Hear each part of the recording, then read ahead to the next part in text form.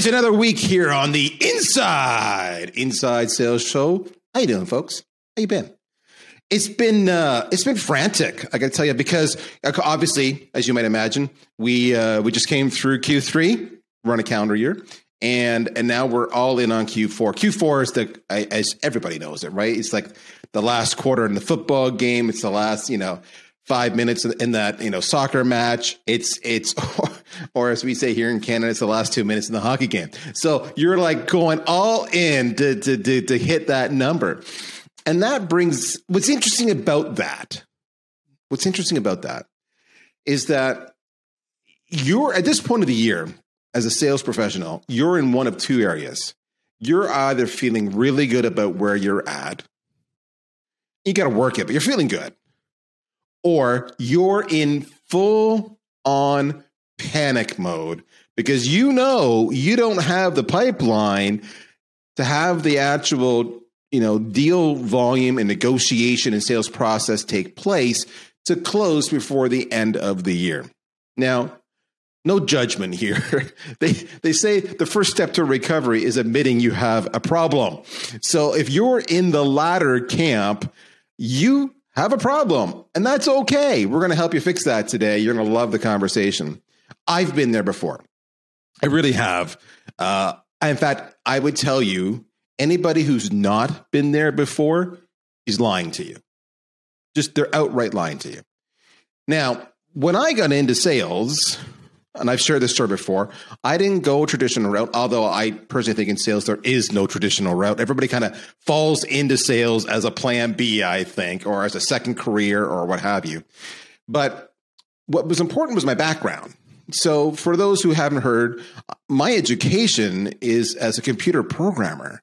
And I spent, my first 4, 5, 6 years coding. And one of the toughest classes I had in school and university, and this is going to sound so stupid, but I actually, I had to take the course over again because I failed it the first time. Don't mock me. Don't judge me. It was a course called Systems Design. And in systems design and coding it's the whole part of the process of flow charting and figuring out what is the process. Or as some like to say, the process. Schedule, process, Canada, US, you get the idea. And it's the whole idea of actually understanding you've got a scalable, repeatable, optimal process that actually achieves your stated goals. So when I started going into sales, I was in that situation where I'm screwed. I either didn't have the pipeline, I wasn't going to hit my number, and I realized that. And what was interesting was in that first sales job where I was selling photocopiers down the road, I was just another rep. If I lasted 6 months, great. They were happy. And if I didn't, they just turfed me and they got the next guy. They didn't train me at all other than here's a manual, here's your product, here's your territory, go. I look back now and I'm like, it was just like the sales manager should have been shot. She was a wonderful person, but she should have been shot. I don't know how she slept at night just doing that. And was undermining her own success. I see that now looking back, but at the time I'm like, I'm failing. Help me. And that was when I realized I didn't have the right process. And if I was going to succeed in sales, I had to take the same approach I did in coding that I did to selling. Sounds crazy. Yeah, actually, the relationship between coding and selling, who would have thought of that? Now, that sets the stage. The first sales book I ever read, first one ever. Okay, so I was a big fan of Zig Ziglar, and I would listen to Zig's in the audio cassettes on my tape player in my minivan as I was selling my photocopiers door to door. But the first sales book I actually read was a book called Hope is Not a Strategy. You can check it up. You can still get it. It's totally outdated now. It was really for a complex enterprise sale. It was actually pre-SaaS, if you can believe it. So there you go. But the premise is the same. Hope is not a strategy. I hope I hit my number isn't going to get you your number. So imagine, with that as the backdrop, how excited I was to come across Bulletproof Selling. Bulletproof Selling, just look at this. Systemizing sales. Systemizing sales, which is the whole idea of a process, right? We talked about that. And that jumped off the page for me. And I love, you're going to see some themes here because we're going to use the author. We're going to introduce you to the author shortly. But he talks about the battlefield of business. So there's a bit of a military metaphor there. And who, honestly, between you and I, is there anybody better than processes and repeatable procedures than the military? Their lives literally depend upon it. And what I loved about it was Section 1, Article 1 in the table of contents says, trimming hope from your sales strategy. So if this is not karma, kismet, like all the alignment going on with my own personal story, then I don't know what is. So of course, my friends, I had to bring the incredibly talented, I want to bring to you Sean Rhodes to the show. Sean, welcome, my friend. Thanks, Daryl. Really awesome to be here, sir. All the way from Tampa, Florida to the frozen north of Canada. So we're having fun here. We're covering all the areas, brother. We got different politics. We got different climates. It's crazy.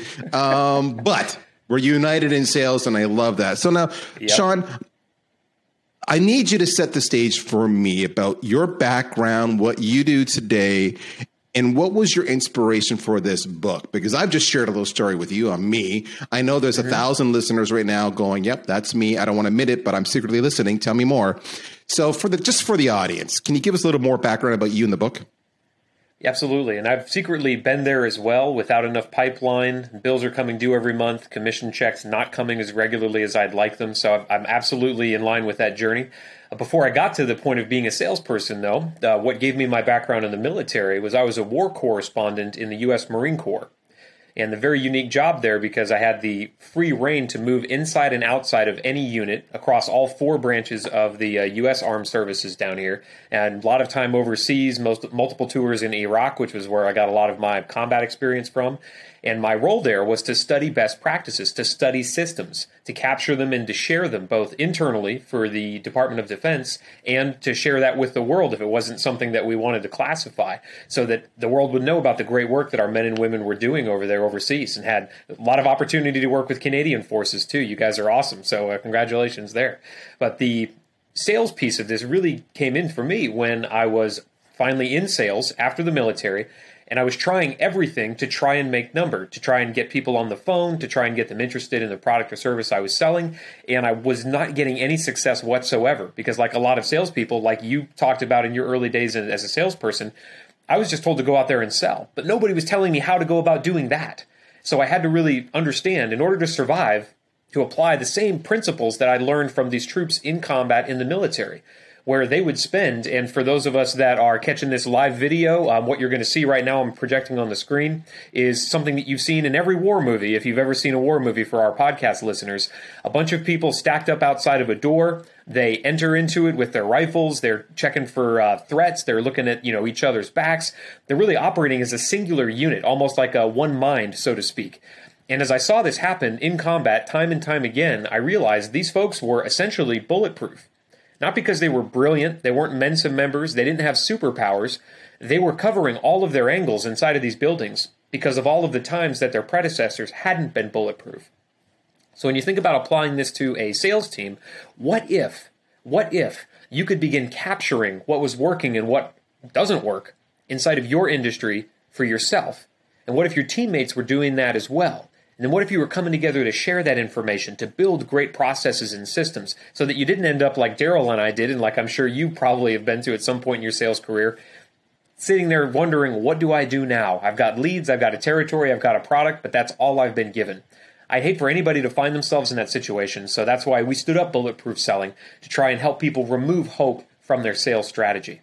It was so interesting. On the weekend, I was watching this show on, I don't know, it was the National Geographic Channel, the Smithsonian Channel, or what have you.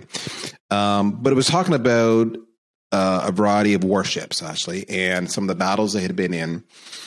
And this one particular case, it was World War II, and there was a destroyer, not a destroyer, but a smaller ship, not a cruiser, but beneath that. Excuse my lack of military lingo or familiarity. But the point being was it was tasked to position itself at a certain point where the Japanese would have totally attacked them. They'd already lost 4 ships previously assigned to this. And this particular commander won their battle, and they won it because he took a slightly different strategy. That was the first point. But what was of interest was a point they said in telling the narrative, which I think applies exactly what you're saying right now. And so in this particular case, they literally had, according to the story, I may get these numbers slightly wrong, but you get the gist. They had approximately 25 Japanese planes trying to kamikaze themselves into the ship. And that was how they took out the previous 4. And so one of the things that the commander had done before taking up position in the ocean there was he had trained his troops, his sailors, nonstop about what to do in the case of a fire or explosion or what have you. And there was a lot of bitching and moaning, a lot of complaints at the time. This was not common. And the reason he believes they survived, because I think they actually got hit by, 8 planes. They took the rest out, But they got hit by 8 planes. And they said any other ship, and they dragged their sorry ass back to port with their lower third, half submerged. Yeah. And he said the reason they survived was because when the planes did hit the ship, nobody had to think about their job. They just reacted because they were so systemized. They knew the system. They knew the drill. There was no thinking. They just did it. So when you talked about these guys, they're not Mensa members, but they're bulletproof because they've got these systems. They've eliminated hope as a strategy. So that was what I connected with so much. And I was thinking about you. Again, books, if folks haven't seen it, the book is called Bulletproof Selling. It's by Sean Rhodes. Get it on Amazon. The thing I want to talk to you about is this, Sean, and then we can get into some of your takeaways and advice as a teaser, and then everybody can go and buy the book and get the rest of the story. One of the biggest complaints I hear from reps when we try to train them on the system so they are bulletproof, and this is why you want to do it, is we get this pushback saying this: that's not how I sell. Right. Just leave me alone. Let me do my thing. Right. And, I know you think that's cool, but I don't agree with that. Or I don't like, the approved script, or I don't like the approved templates, or whatever it might be. And just let me do my thing. I'm good. I'm a professional. I'm senior. Just back off. Right. Right. and of course, lo and behold, they fail or they struggle or they underachieve. So talk to me about how you approach systemizing value. So hope is not a strategy, because right in your book, you go into sales systems. These are some of the topics, folks. I'm not making this up. I'm geeking on this stuff. I fully apologize. Systemizing value, campaign systems, eliminating prospect attrition. Oh, come on. I saw that one. I'm like, I got to read that one. Fueling your bulletproof pipeline. And that's the thing. We're going to Q4. You should have had a bulletproof pipeline. Now, again, we're not beating you up, but what can you learn from this? You should have had a bulletproof pipeline. So let's talk. Where do you want to go on this? Do you want to talk systems? Do you want to talk pipeline?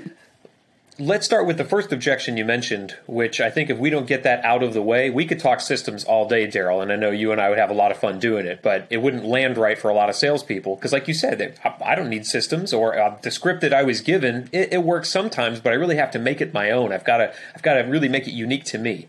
So let's talk about the value that systems have, even if you want to just build them for the way that you sell, because I know that every salesperson out there that's doing well thinks they're a special snowflake. Nobody could replicate what they do. They've got the secret sauce. So let's talk about how to begin at least implementing your own systems. And that way, everything that we do from that point on, Daryl, with pipelines, with prospect attrition, people will be able to make it their own. So a little kind of a graph that I love showing, and for the folks that aren't catching this via video, I'm going to explain it to you. Imagine that you're looking at a simple XY axis graph, okay? On the bottom, in numbers is percentages, 10, 20, 30, 40, 50, all the way up to 100. Now that bottom line represents the amount of attention that you have to place on the task at hand. Whether that task is picking up the phone and dialing, dealing with objections, customizing that email, making sure that you're providing value. We spend our day as salespeople trying to be as present in the moment as we can with our prospects because they're people and they all have unique needs.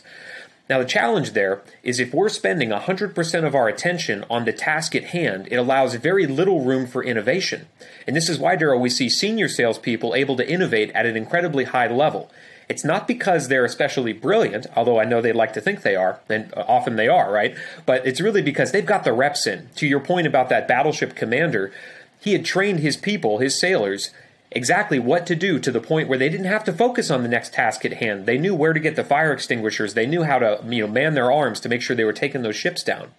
Well, the challenge we have now, and the magic of being able to actually leverage a system, is that we're trying to accomplish more innovation with it. So instead of the fallacy that systems force you to move in lockstep and we're not in the military, why would we do this? The less focus that you have to place on what you're doing in any given moment, the more you can rely on your systems, the more you can innovate, which is what's on that vertical level, the amount of innovation. So to round this graph up, if you're only focusing 10% on the task at hand because you've got the other 90% systemized, now you can place 90% of your attention in the moment, being able to innovate at an incredibly high level, which, as we all know, especially the more complex your sales get, the more you can innovate, the more you can sell. So first, let's start there with the mindset of it doesn't force you to move in lockstep. You can customize them for the way that you sell, but the brilliance of being able to put that outside of your head into a process and into a system is now you can just let the system run the mechanics of what you're doing and allow you to be able to swerve, turn, pivot inside of every single sale. So I'm going to pause there, Daryl, because I know you probably have some experiences dealing with that as well.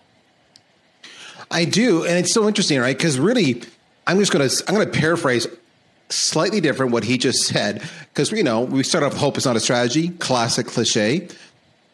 Work smarter, not harder, which is really what I'm hearing you say. And there's systems to help you do that, and the systems should be so just automatic, an autopilot, just built into it, like that World War II analogy we just used, that you save time and effort because it just happens, you know what to do. Systems do not mean that you can't be your own. You can't express your own approaches and desires. One of the words that Sean used there was innovate. Innovate is the definition of going outside of the prescribed formula so that you can achieve greater results. And that's the point. People think they're going to be stifled and not allowed to innovate, do their own thing if they follow the systems. The reality is following the systems gives you more time to innovate. So cause and effect here. So I love that. Okay, so now talk to me about your approach to, or your guidance, your advice, your lessons learned, your experiences on the whole idea of building and growing and fueling the pipeline, while at the same time, and I love this, eliminate. I'd be happy if I could just reduce, but he talks about eliminating prospect attrition. Yep. So let's talk about pipelines. The thing that because I get to coach salespeople all over the world, Daryl, and the first thing we notice about fixing a pipeline is helping salespeople understand what the definition of a pipeline actually is. Because most salespeople are treating their pipelines as funnels. And what I mean by that is they're given leads or they go and source leads. They put 100 in the top. They'll run them through whatever outreach sequence they have, however many steps, however many channels of communication, just to convert a few at the bottom. And so the question is, if you're qualifying your leads at all, it means they're likely going to buy from somebody because they're qualified buyers, at least as they enter your funnel. But what happens to the other 95 that you're not closing? They're going to go off and buy somebody else's platform, somebody else's software. So if we're really trying to eliminate prospect attrition, we have to stop thinking of our bucket of leads as a funnel and instead start thinking about them as a pipeline. So a great analogy to help you wrap your head around this is imagine that you're walking into a home site, construction site where a home is being built. You've seen the plumbing laid out in, just on top of the foundation. And as you look around, you notice the inlet for the water. There's a utility or a well, some way the water is getting into these pipes. But as you look around the job site, you notice there's no outlet for the water. There's no sinks. There's no drains. There's nowhere for the water to go. Now, let's say that these pipes are built with some futuristic material that can handle an unlimited amount of pressure, because that would really what this would require. And then as you're getting in there, you realize that if somebody turns the water on, it just circulates inside of all of these pipes, potentially forever. Well, if we can create something like that inside of our CRMs, which all CRMs can do, but very few salespeople have taken the time to actually build, what we can do then is create stages of these pipes that represent the different stages of where a prospect would be inside their buying cycle. And as they move through one pipe, you launch all your sequences, you do your outreach. Well, if they don't convert or they don't get back to you, they don't just float off into the ether to buy from someone else that's more efficient or more dedicated to the sale. Rather, they just flow into another outreach sequence that is defined by the type of prospect they are, how much you know about them, or how responsive they are. Well, if you can create something like this inside of your CRM, what that means is you can keep an unlimited amount of prospects in play, potentially forever, so that no one ever just floats off because you forgot to reach back out to them.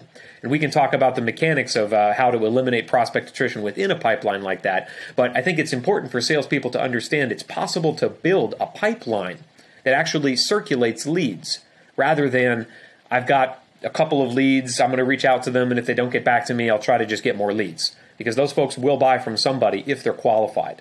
So one of our verticals that we serve, Sean, is in the insurance industry.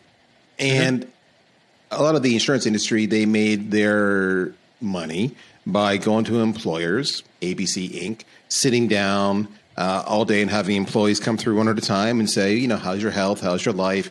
You know, let me show you the policy. The company's going to help you out a little bit here. And, you know, it's great. And then when COVID hit and everyone went to work from home, that disappeared.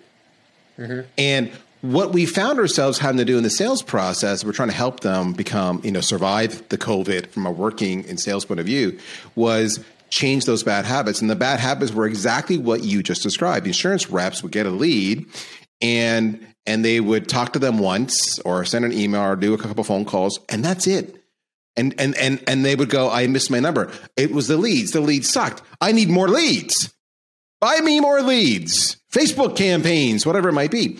And we had to say to them, it doesn't work that way. There's a couple of things you need to know. Step number one is any kind of prospecting to build your pipeline requires, on average, 9 to 12 touches, and it varies by industry. Could be less, could be more. But on average, 9 to 12, before you can even get an initial conversation going with these folks. But then, to your point, you know, they're in this pipe, which is I'm having an active conversation, and they say to you, I just signed up with I just renewed with the incumbent. So, okay, so now I'm going to shift you over to another pipe, which is I'm going to keep on nurturing you throughout the year.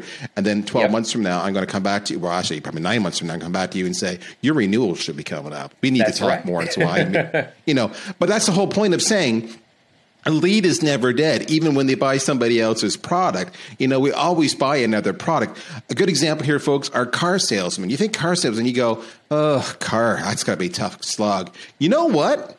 There's a lot of 30-plus year sales reps, because once they survive the first 5 years, they have this base of people who are always getting the next car. Then they need a car for their kid or their grandkid or what have you. So it's the whole idea of they're working their various pipes. And I love the point that you're saying you can have different pipes, different sequences, different cadences that you can do in different types of outreach to always keep them alive, which will, of course, eliminate a lot of that attrition. That's brilliant.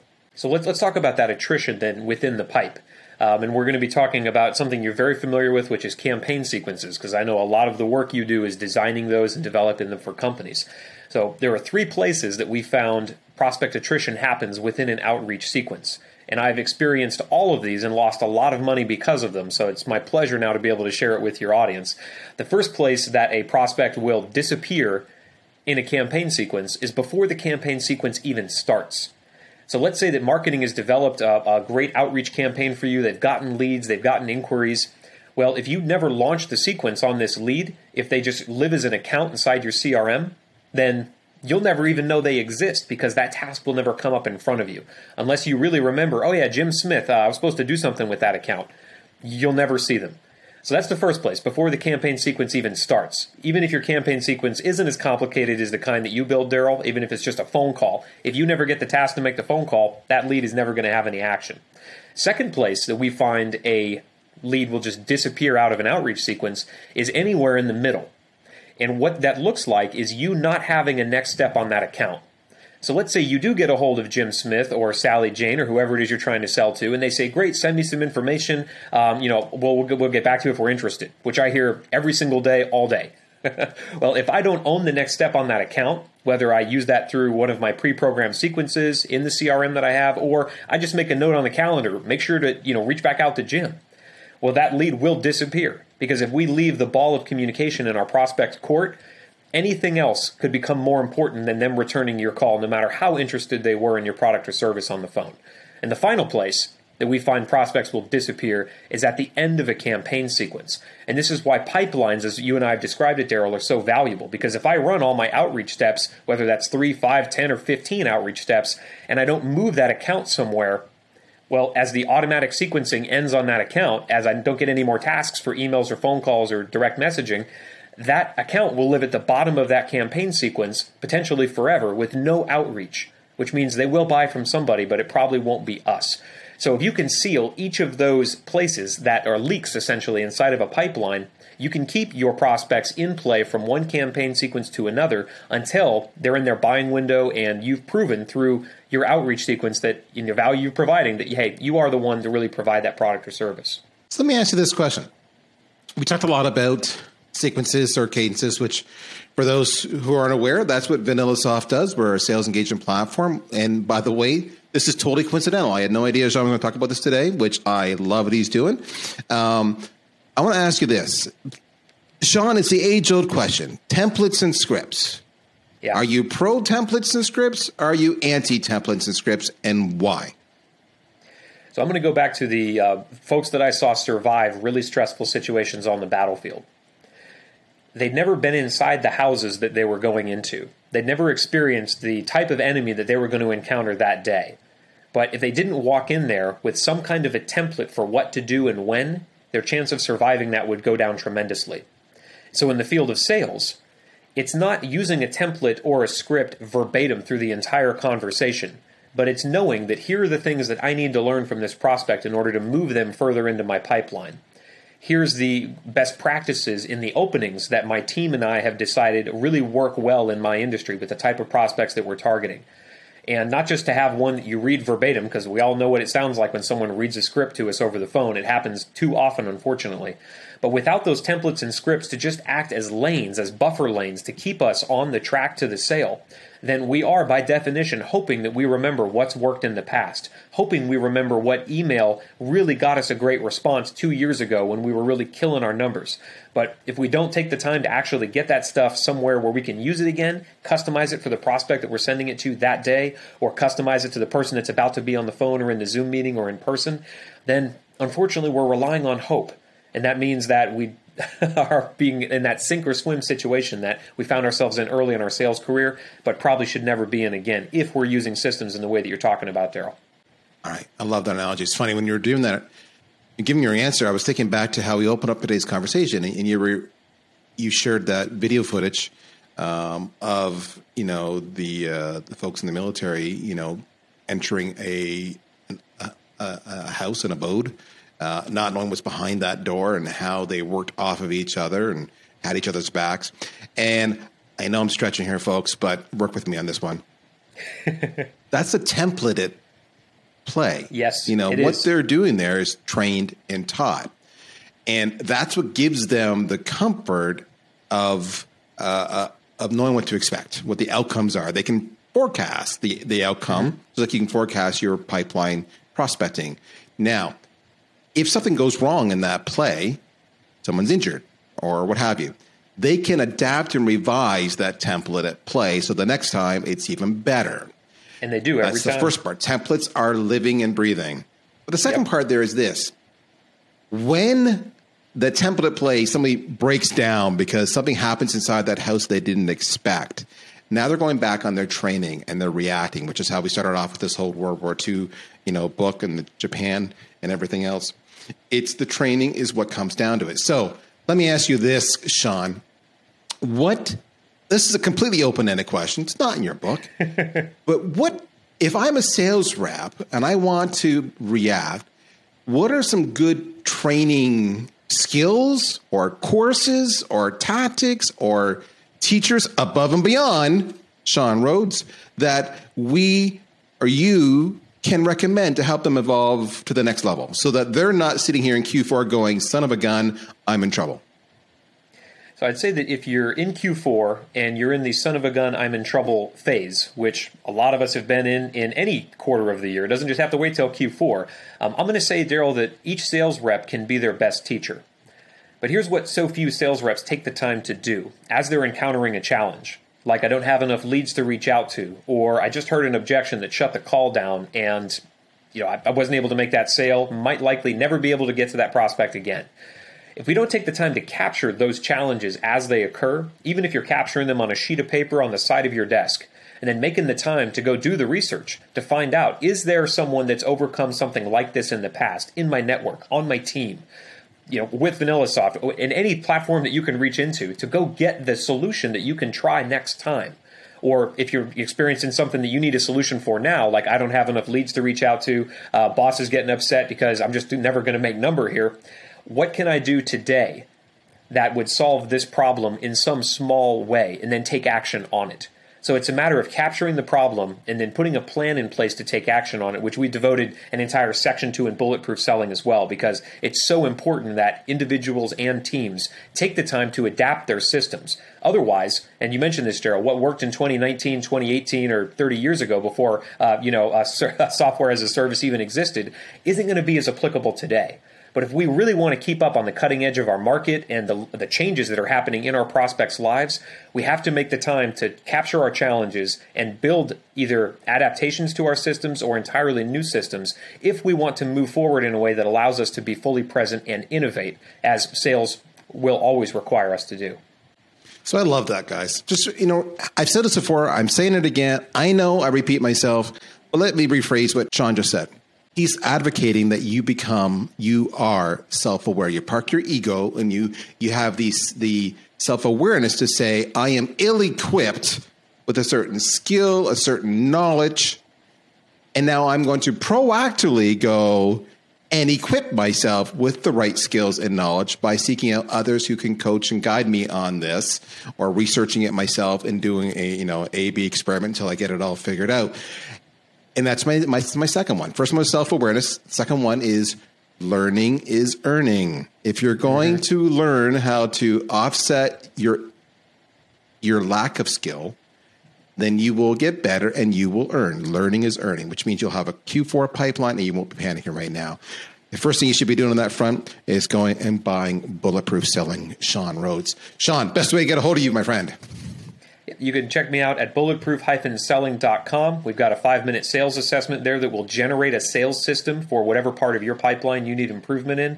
We also have a podcast as well that Daryl was kind enough to be a guest on. It's also called Bulletproof Selling. And every single week we're turning out new sales systems. So make sure you follow us over on LinkedIn. All right. That's it. Folks, we're done. I keep on telling you I'm coming back the next week, and lo and behold, I do. Guess what? I'm doing it again next week. Tune in. It's going to be fun. We've got some amazing guests in the pipeline because I've been prospecting them just for you. We're going to close those deals together. Until then, tell your friends. If they haven't, they should subscribe. Give us a great rating here on the Inside Sales Show. Take care. We'll talk to you soon. Bye-bye.